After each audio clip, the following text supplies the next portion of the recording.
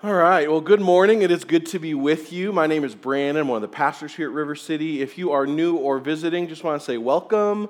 Glad to have you this morning. Glad that you would join us this morning. If there's anything that we can do to serve you or help you get connected to the community here at River City, we'd love to be able to do that. Come find me or any of the other people you see up front or anybody else that looks like they know that they're supposed to be around here or something like that. So we'd love to get to know you. We're friendly people, even though we got masks on, and we would really love to get to know you and help you get connected to the community here. This morning, we're on the back half of a short little series that we've called The Way of the Exile. And normally here at River City, we kind of just pick a book of the Bible and work our way through it. But sometimes it's helpful for us to study various themes that kind of cover that are seen over the course of Scripture throughout the story of Scripture. And that's what we're doing in this series. The theme that we're examining, the theme that we're trying to take a closer look at in this series is the identity of God's people as exiles. And we began our series a couple of weeks back by taking a look at Jeremiah 29 and 1 Peter 1 and 2. And we saw how in both the Old Testament and the New Testament, the Bible not only refers to or describes God's people as exiles, but rather it highlights the reality that seeing ourselves as exiles is actually crucially important for us understanding and living out our identity and our calling as God's people in the world. In Jeremiah 29, the original audience were literal exiles. In their eyes, they had been taken from their homes in Jerusalem and relocated all over ancient Babylon. And in God's eyes, we saw, however, that He had sent them into the world so that the world might encounter Him through His people. In 1 Peter, the label of exile we saw it comes up again, and in this case it's not used to describe people's physical address or their nationality of God's people. It's used to describe the spiritual paradigm through which God's people should always be seeing and looking and relating to the world around them. You see, we're not merely citizens of an earthly kingdom anymore. You see, for God's people, there's a reality that we are citizens of another kingdom, a greater kingdom, a higher kingdom, an eternal kingdom. We're citizens of God's kingdom. And so, as we studied those passages, we saw how having the perspective of an exile, it fundamentally shapes the way in which we should think about and relate to and engage with the world, because it both causes us to see this world as our temporary home, as well as our urgent mission field. You see, this world is not our true home. This is not the end. This is not all that there is. And yet our identity as exiles doesn't call us or cause us to disengage from the world. Instead, it sends us into it as God sent people into the world. And we talked about how we're not called to live like immigrants who are just trying to assimilate into the world around us, nor are we called to live like tourists who are just passing through. Instead, we're called to see ourselves as foreign ambassadors, God's people sent as representatives of the King who care deeply about the places and the people that we live in, because the King that we represent, the King who has sent us, cares far more deeply about them than we ever could. And so the reality is that for God's people, our identity as exiles, it leaves us living in the tension of being a part of two kingdoms at the same time. It leaves us in the midst of this tension of being a part of two kingdoms at the same time. And the reality is this: that's hard to navigate. It's difficult. It's not easy, because it means living in the kingdoms of this world and yet living distinctly differently from them. The first century Christians that Peter was writing to, when we saw a couple weeks ago, they understood that reality all too well. Their allegiance to Jesus as King, their faith in Him, was fundamentally shaping their attitudes and their actions and their lives in real, actual ways. And in response, they suffered shame and discrimination, and they were mocked and they were ostracized, not only by their society, but by their families even. And in the midst of the challenging call to live as God's exiled people in the world, Peter reminds believers of the new family that they have, the new family that they are a part of, the church. And he calls them to be deeply committed to pursuing unity with one another, to value unity, to prioritize it in the church, and to work hard at bringing it about. Because the reality is that even in the church, unity is really hard. Because while we may be united by a common faith in Jesus, we are still very different people. We often have different theologicals. We have theological differences. We have philosophical differences. We have political differences. We have differing opinions, different convictions about education or about healthcare or about parenting or about which sports teams are worth supporting. And just a side note, Minnesota fans, at some point, right, you just gotta say enough is enough, right? Like at some point you have to throw in the towel and just say, this is not going anywhere. We got to find a new ship to hitch we got to find a new train to get her. Anyway, side note, right? That was just because I love you guys, right? Minnesota fans, just because I love you. It's time to try something else. Okay, anyways. Yet, in the midst of all of our differences, right? The New Testament, it repeatedly, it emphatically, it calls Christians to be deeply committed to unity. Deeply committed to unity. And what I want to show you this morning as we study a couple of passages in the New Testament here is that the kind of unity that God's people are called to, it's not just for our own good. It's actually a vital part of us living out our calling and our purpose as God's exile missionaries in the world. The kind of unity that God calls his people to is not just for our own good. It is vitally important for us living out our calling and our purpose as God's people in the world. And so with that in mind, I want to pray and we'll dive into God's word together. Jesus, we are so grateful for you. Thankful that you would give us your word so that we might study it and through it we might know you. And so God, we just come humbly this morning and we ask that you would speak to us through it. And God, we really need you to do that. I need you to empower me to speak and teach what is right and true and good. God, we need you to enable us to hear and respond rightly to you and to your word. And so we come humbly asking that you would do that. God, that you would create a unified people amongst us, God, so that the world might know that you are good and that you transform. And so towards that end, God, we ask that you would meet us in our time in your word. For our good, for your great glory, we ask it. Amen. Amen. Well, I just want to read a couple of different passages this morning, short passages, and they all have something to show us about what it means, what the scriptures teach us about the unity of the church, the unity of God's people amongst one another. Ephesians 4, 1-6, Paul writes, he says, "As a prisoner for the Lord, then I urge you to live a life worthy of the calling that you've received. So be completely humble and gentle. Be patient," he says, "bearing with one another in love. Make every effort to keep the unity of the Spirit through the bonds of peace. For there is one body and one Spirit, just as you were called to one hope when you were called, and one Lord and one faith and one baptism, one God and Father of all, who is over all and through all and in all." Again, in Philippians chapter 2, the Apostle Paul writes, he says, verse 1, "Therefore, if you have any encouragement from being united with Christ, if you have any comfort from his love, if any common sharing in the Spirit, if any tenderness or compassion, then make my joy complete by being like-minded, having the same love, being one in spirit and one in mind. For do nothing out of selfish ambition or vain conceit, rather in humility value others above yourself, not looking to your own interests, but each of you to the interests of the others. In your relationships with one another, have this mindset, have the same mindset as Christ Jesus."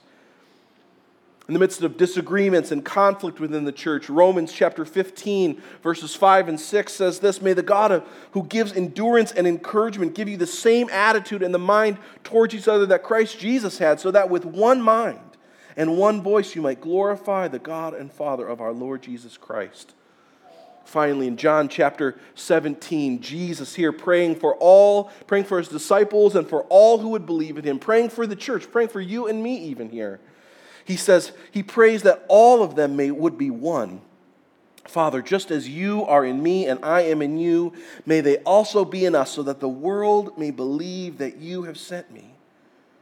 I have given them the glory that you gave me, that they may be one as we are one, I in them and you in me, so that they may be brought to complete unity. Then the world will know that you sent me and have loved them as you have loved me." Now, before we begin, I just want to say up front, this is not an intervention sermon. There is not some deep discord happening in our church that I am attempting to address in our sermon this morning. In fact, I think much of what we're going to talk about this morning characterizes our church. By God's grace, I think it does. But unity in the church and unity amongst God's people is something that we should never take for granted. It's not an accident. It must be something that we always are intentional and aware of happening in our community. And so as we study God's word, what it has to say about unity and what it means to be unified as God's people living in exile, I just want to highlight 3 things for us this morning about unity. First, what is it, how to get it, and why it's so important. What is it, how to get it, and why it's so important. Over and over, the New Testament writers, they call the church to pursue unity. And so the first question that we need to ask is, what kind of unity are we being called to? You got to define your terms here, right? Unity can mean a whole lot of different things to a whole lot of different people. And I think it might actually be helpful for us to start with what the Bible is not calling us to, how the Bible does not define unity. You see, Christian unity is not the same thing as uniformity. Right? Unity is not the same thing as uniformity. Uniformity is when everyone thinks and believes and acts and votes and relates in the exact same way. That's not unity, that's uniformity. Unity is different. You see, unity is about a oneness that characterizes a group of people in the midst of their differences. Unity is about a oneness that characterizes a community of people in the midst of differences. You see, the context of that brief Romans passage that we read is that there's this church in Rome. It's a pretty cosmopolitan church, and believers were having these significant disagreements about what food they should be eating or abstaining from, and about particular days that they should be celebrating or not celebrating, or whatever it was. And what we see happening in chapter 14 and 15 of Romans is that Paul doesn't pick a side. He doesn't tell them, hey, you guys over here, team A, you're right, I'm on your team, great, let's go with it, right? He doesn't tell them who's right, he doesn't tell them who's wrong. Instead, he calls them in the midst of their differences to make every effort to do what leads to peace and mutual edification. He calls them to ask themselves what they can do to best love and serve one another. The people that they have differences with, the people that they have disagreements with within the church, what can they do to love and serve each other? And that is so counterintuitive to us. See, our default mode is often to make every effort to convince other people that we are right, and that they should be doing things the exact same way that we are doing them, and that they should be thinking and acting in the exact same way that we think and act. And Paul says, you know what, maybe what you think and maybe what you believe, maybe that's right. Maybe that opinion that you have about this secondary issue, maybe that is right. Maybe it's not, and that's not the point. The point is, can you love and serve and sacrifice for others who think differently than you? He tells the church in Rome, that's what Jesus has done for you. When you were far from him, when you thought differently, when you in fact were enemies of his, that's when Jesus chose to love and serve and sacrifice for you. Let that shape your realities and your relationships as a community. Additionally, in Ephesians 4, the passage we read, it highlights the importance of maintaining the unity of the Spirit. But in the following verses, it goes on to highlight the importance and even the necessity of diversity in the body of Christ. There's one faith and one body of Christ. There's one gospel message. But every member is different. We don't all look alike. We don't all think alike. We don't all act alike. We don't all serve alike. We are different. And those differences, they're not problems, nor are they just happy accidents. Those differences are, in fact, an inherent part of the way that God has designed the church to be. And so Christian unity is not primarily about uniformity. It's not the same thing. But also Christian unity is not about careless indifference either, right? Christian unity isn't the result of believers just not having convictions, not having opinions, nor is it the result of Christians not caring what anybody else thinks. That passage in Romans 14 and 15, Paul, he tells these believers who are disagreeing in Rome that they should be fully convinced in their own minds about what they think best honors Jesus. It's not that they shouldn't have any thoughts, it's not that they shouldn't have convictions. He says they should be fully convinced in their own minds what they think best honors Jesus. At the end of the chapter 14, he tells them, but instead of heralding their opinions from the rooftops, he tells them, so whatever you believe about these things, probably keep that between yourself and God. See, we live in a culture that constantly beckons us to scream our opinions from behind a screen about anything and everything all the time. You should have an opinion about everything. You should have a hot take about everything. You should have a voice about everything. You see, in God's people, one of the ways that we should be different than the world is that we should be slow to speak. We should recognize that you only get to really have an opinion about a very few things, and the rest just becomes noise. As God's people, it's important for us to think carefully about what it is we want to have opinions about, what it is that we want to speak strongly about. You see, the issues dividing the church in Rome and that most often divide the churches now are not first-order issues. They're usually not things that are clear and essential aspects of the Christian faith. They're usually secondary things, whether it's theological issues or philosophies of ministry or about matters of wisdom, like how do you relate to the government or how do you educate your children or a million other things. And people allow these secondary issues to be things that divide us. Over and over in Scripture, calls Christians to be unyieldingly, relentlessly committed to first-order things, to the supremacy of Jesus, to the trustworthiness of Scripture, to the sovereignty of God. But we should not allow the church to be divided along other kinds of issues. And that doesn't mean that there shouldn't be different local churches who hold different views or different opinions, but it does mean that we need to be careful about what we allow to separate and divide us. And so Christian unity, it's not just about being apathetic or indifferent, and it doesn't mean that we don't have deep convictions, and it just means that we value one another more than we value our own opinions. We value others more than we value our own opinions and convictions. Because we live in a world in which your opinions and your convictions are the highest good. And for anyone for any reason to be told not to express their views or not to herald them from the rooftop feels like oppression, and yet Scripture tells us that that's not what it means to follow Jesus. And that, in fact, if we're going to be unified as a body, we're going to need to think real carefully about the things that matter most to us and the things that we want to speak about. See, the kind of unity the Bible calls the church to it's not marked by uniformity or indifference. Instead, it is marked by seeing and acknowledging the differences among us and yet still being committed to bearing with one another in the midst of those differences. In Ephesians 4, it tells us that that's going to require humility. It's going to require gentleness. It's going to require patience, things that are so foreign to the world around us in the everyday stuff of life. You see, additionally, Ephesians 2 tells us that bearing with one another isn't merely about tolerating people with different opinions or convictions than you, but about genuinely loving people who are different than you, who hold different views than you, and forgiving one another when we inevitably offend one another instead of just walking away or sticking around, but just holding on to grudges or bitterness. Lastly, we see in these passages that Christian unity is marked by intentionality. Ephesians chapter 2, Romans 14, other passages, they use the language to say, make every effort to pursue unity, to pursue peace within the body of Christ. You see, the kind of unity that the Bible calls God's people to, it requires a proactive and an enduring commitment to bearing with one another. You see, our default mode is to associate with people who think and believe and act just like we do, and to self-righteously look down on others who don't hold the exact same opinions or beliefs. And neither of those things display the kind of unity that God calls His church to.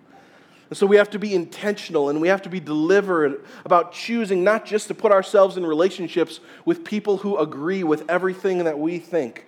And we have to be intentional and deliberate about bearing with one another and forgiving one another and pursuing unity and pursuing peace. It doesn't happen by accident. But I need you to hear it this morning. Effort is not the how of Christian unity. You don't get unity without intentionality, without effort. But it's not the linchpin. And so the question is what is? How do we get the kind of unity that Scripture calls us to? How do we get that kind of a unity? That deep kind of oneness and relational peace. happens in the midst of real differences, the passages we read, they highlight that it stems from being united with Jesus. Philippians 2, Paul writes, he says, if you have any encouragement from being united with Christ, if you have any comfort from His love, if you have any common sharing in the Spirit, any tenderness and compassion, then be like-minded, having the same love, being one in spirit, one in mind. Jesus goes on to pray in John chapter 17, we saw, may they be one as you and I are one, Father. May the unity that they have come from the unity they have with us. You see, Christian unity is a result of being united with Jesus. It's a result of being united with Jesus. Ephesians 2 highlights how it's the vertical reconciliation and oneness that we have with God that is the thing that enables the horizontal reconciliation and oneness that we have amidst the church. It's what enabled the Jews and the Gentiles, who were enemies of one another, to become one family and one body in Christ. So the reality is that the gospel, it calls and motivates and empowers the church to pursue unity, because the gospel is the proclamation that when we were far from God, when we were at odds with Him, when we disagreed with Him, that He came in love for us to rescue us and to redeem us so that we might be united with Him. See, in unity in the church, it happens when the thing that we are most committed to, the thing that we care most about, is that truth and that message. When Jesus is our highest joy and sharing His gospel is our deepest passion. A few years ago, I remember I was asked to be interviewed by a couple of local college students who were trying to talk with a bunch of different pastors in the area about how their congregations reviewed a number of current events issues and how their views on those things were impacting their churches. And one of the questions I remember they asked me is, they said, to what degree do you think political differences in your church cause division? I just responded honestly with them. I just said, I don't think they are causing divisions in our church right now. And they were pretty surprised. They followed up by asking me, is that just because you think everyone has the same opinions, the same political affiliations? And I said, no.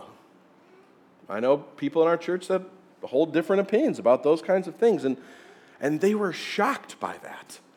They were shocked by that. They said pretty much every other pastor had told them that not only was there significant political division in their church, but it was causing real problems, real divisions in their congregations. And they asked me, they just said, why do you think that that's not causing problems in your church? Why do you think that that's not causing divisions? And I simply said, I think it's because our people know that what is most important isn't politics. It isn't their opinions about these other secondary things.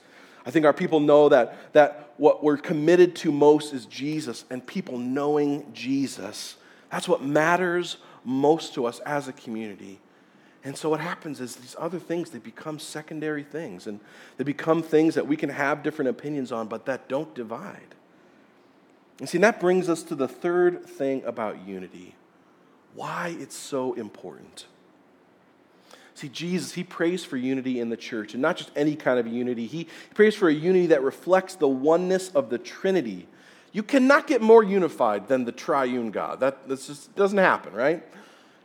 And twice in His prayer, Jesus tells us why He's praying about that. Verse 21, He says, so that the world may believe that you have sent me. Verse 23, again, He says, then the world will know that you sent me and have loved them even as you have loved me. Here's the deal, you guys. Here's what Jesus is getting at in that prayer. See, when the world sees a community of people who are not the same, who have real, meaningful differences among that, and yet who do not overlook those differences, yet people who acknowledge that reality and yet still love and serve each other and still love and serve those who are different than them outside of their community, it reveals something that the world simply cannot offer a solution to. You see, unity in the world, it comes by getting rid of anyone who is different than you or thinks differently than you or anyone who disagrees with you, or it simply comes by requiring everyone to ignore all of the things that make them different about each other. He said that the gospel is the one thing that enables a group of people who are often wildly different from one another, not only to acknowledge those differences, but to sacrificially love and serve and prioritize the good of those who are different than them, who think differently than them. That kind of a community, that kind of relationship, it demands an explanation because it's something that only God can bring about in people. And I just want to ask you, does that kind of unity characterize your relationships in the church? Does that kind of unity characterize your relationships in the church? Or like the world, are you quick to find those with whom you agree and ignore or look down on those who hold different views than yours? When it comes to theological opinions, are you quick to find those who you agree with and to look down on those who hold different views than yours? When you talk about politics, are you quick to have conversations with those who agree with you, but you look down on those who might have differing opinions? When it comes to how you think about educating your kids or whatever it might be, are you quick to align with those who think just like you, to look down on others who might have different opinions? You see, if we can only be at peace with those who are just like us, it is not a demonstration of the gospel. It, in fact, is an indictment that we still need to be transformed by it. See, but here's the good news. See, Jesus died so that his church could be unified in an otherworldly kind of way. Jesus died so that his church could be unified in an otherworldly kind of way. You see, and that's a big part of what we're doing when we're taking communion together. What we're remembering ourselves, we're reminding ourselves about the gospel, that when we were far from Jesus, when we were enemies of his, he chose to love and serve and come after us. He chose to die for us. And remembering his death for us, we are both called and empowered to keep dying to the primacy of our own views and our own opinions. Instead, we're enabled and empowered to love and serve others and pursue a unity in the body in the midst of the differences that we have. It's a love and a unity that comes in response to being unified with God himself, so that as Romans 15:6 writes, that together with one voice we might glorify God. You see, when we take communion, it's not something that makes you right with God. It doesn't save you. It doesn't change your status or your standing with him.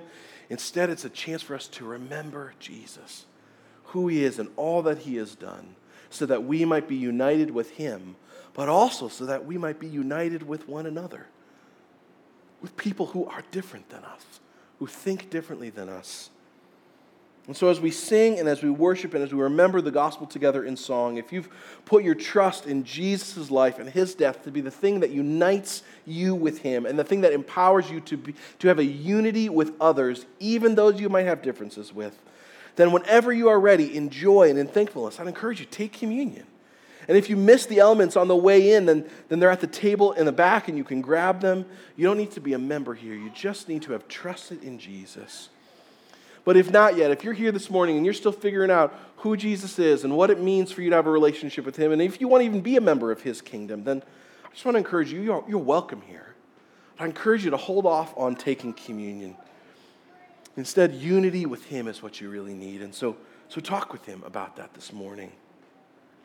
As we take communion, as we sing, I'd encourage you all, talk with God. Be honest with him about what's going on in your own heart and ask him to show you what matters most to you. Ask him to show you where he might be convicting you about the way in which you hold your opinions or views and the way he might be calling you to seek change in that. Ask him to graciously show you where you need to repent of how you think and relate to others who are different than you. And ask him to empower you to turn towards him so that we might be a church that pursues and displays the kind of unity that can only happen when the gospel transforms our hearts and our lives. And so to that end, let's pray. King Jesus, we are so grateful to get to worship you this morning. God, and we just want to confess that so often our default mode is just to align ourselves and to connect ourselves with people who think just like us. And often as well to look down on others who hold different opinions or different views than us about secondary things. And Jesus, we just want to repent of that and turn from that. And God, we want to come with thankful hearts to remember that it's your gospel that has united us with you and that empowers us to have a unity in our body and in our church. And so, God, we ask that that you would be our highest joy, that sharing you and proclaiming you would be our deepest passion, that the gospel would be the thing that matters most to us, and so that we would be able to be a church that is unified together around that message and who is able and enabled to have different views on other things. God, help us to be a kind of people that reflects the transforming power of the gospel in the way that we have unity amongst one another. God, for our good, for your great glory in the world, we ask it. Amen.